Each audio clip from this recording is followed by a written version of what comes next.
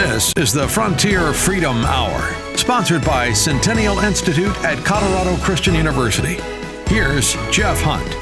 Well, howdy, friends. We have a real treat for you today. I mean, a megastar, Jenna Ellis, who lives by this cowboy wisdom that I found. I think it's perfect. Some people grin and bear it, others smile and change it. She's on the front lines of changing this country from a radical neo-Marxism that's trying to take over. It's providential that she's on this show because we're celebrating the 235th anniversary of the Constitution. She has a book out all the way back from 2015. I mean, she was very young, and in fact, Bill Armstrong called me into his office one time and said, this young lady, Jenna Ellis, which had just started working at Colorado Christian University, was incredibly talented, and he asked me specifically, make sure you do whatever you can to try to get her out there because she's going to change the world. And he liked the way she thought, was a big fan of her. She wrote a book, The Legal Basis for a Moral Constitution, a guide for Christians to understand America's constitutional crisis. And if you missed the first few segments, go back, go to frontierfreedomradio.com, listen to the kind of philosophical overview of this book. But I'm going to ask you a very important question now, Jenna. On the 235th anniversary of the signing of this Constitution, signed by the average age person was 42, that's about my age, are we going to make it to 250 years? Sure. You know, I asked Pastor John MacArthur that same question when I was representing him in the church closure case out in California, when the Democrats were harnessing the pretext of the coronavirus pandemic to come after churches and say, sure, the marijuana dispensaries, the strip clubs, all of these other quote unquote essential businesses can stay open, but church can't meet. That's too dangerous, right? And seeing how I never thought in the scope of American history we would ever see something like that and ever see someone like Pastor John MacArthur actually have to stand firm and say the Constitution provides protection for churches. And his response to me, I think, was very profound and completely spot on. He said, if God in his sovereignty wills it. And I think that response is not only biblical, but completely truthful and accurate, because as much as we need to advocate for and fight for this country, when we see the cycles of how societies ebb and flow and how civilizations rise and fall, the question always becomes, how long will the Lord tarry? And of course, if we look at the overview of Scripture and we look at the promises of Christ's second coming, it is only as long as God tarries. And I really think we are getting much, much closer to the end of all things, as my pastor, Gino Geraci here in Colorado, describes it.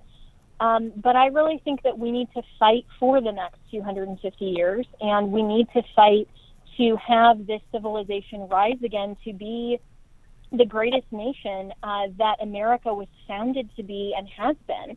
And the only way that we do that is in the sovereignty of God, if he wills it, but with an understanding of why America was originally designed to be the best nation in the country. It's because we preserve and protect the rights of all human beings made in the image of God and have inherent dignity and worth. And if our next generations don't safeguard that, don't understand that, don't protect it, then we won't survive as a country, at least under the freedoms that we were first endowed with, that our Constitution requires our government to preserve and protect. So I hope so.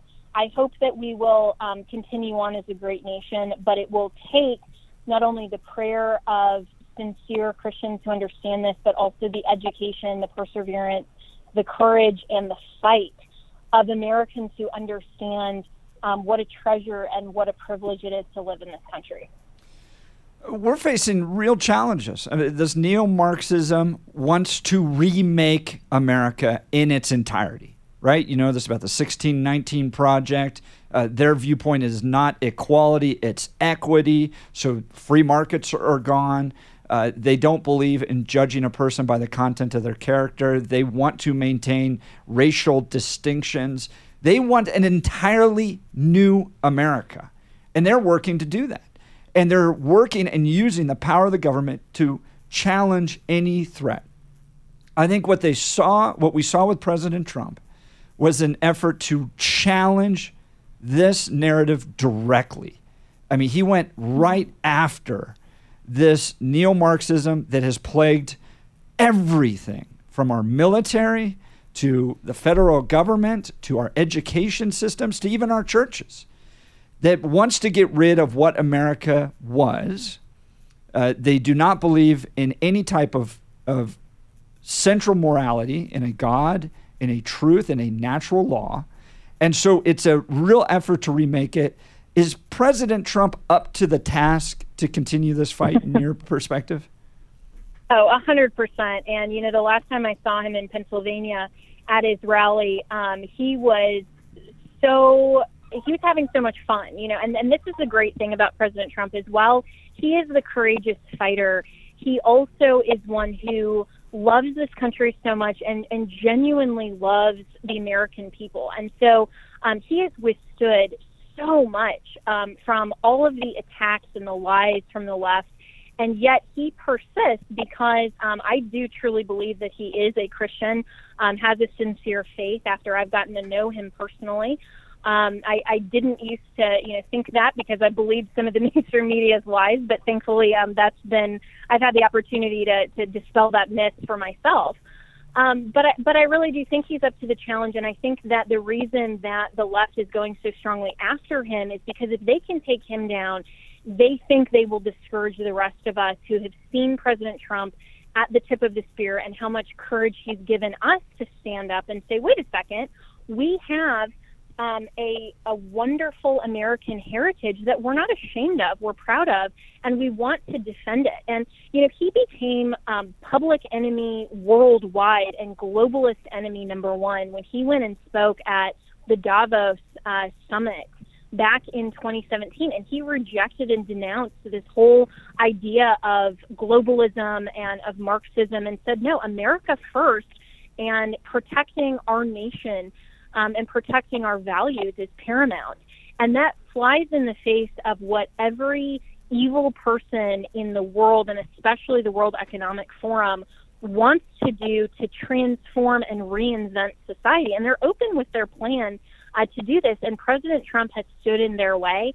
And I really think that moving forward into 2024, I do think that he will announce that he's running for re-election again. I think that that's a given that he would be the nominee, and I think he will get wide support because we were just better off as a country under his leadership. And, regardless of whether people, love or hate him personally, you can't deny the fact that our country was better off in every aspect under his leadership.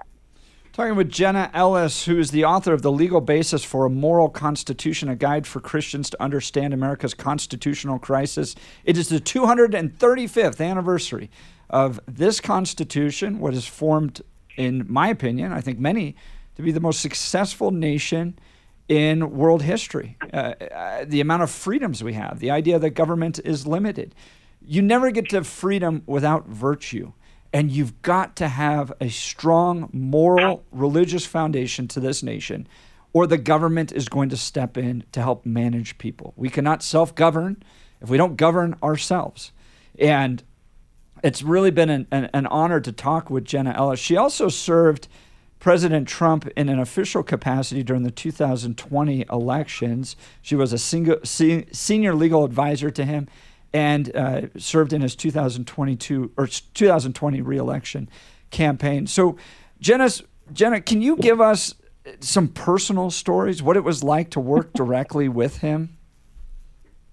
Yeah, it was incredible. It was a wonderful, amazing honor and opportunity of a lifetime to have a front row seat to the American presidency, and especially President Trump. And so many people on the left like to try to diminish his credibility and his personality and say, oh, he hated women, or he's not that smart, whatever. I mean, all of those things are just completely false.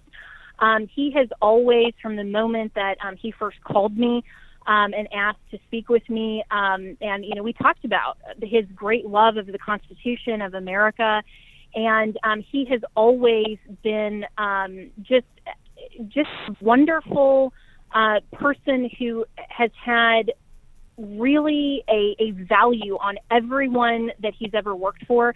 When, we first had the 15 days to slow the spread and all of that, when, people didn't know yet what the coronavirus looked like, the first two people to call me to say, do you need anything? Are you okay? Was my father and the President of the United States. And that's the type of person he is. But, one of my favorite memories, and I have so many, but in this context, I think it's particularly appropriate. I was meeting with him and a few other people up in the residence, and there is a room called the Yellow Oval, which is, of course, up above the Blue Room, which has the Christmas tree and all of that.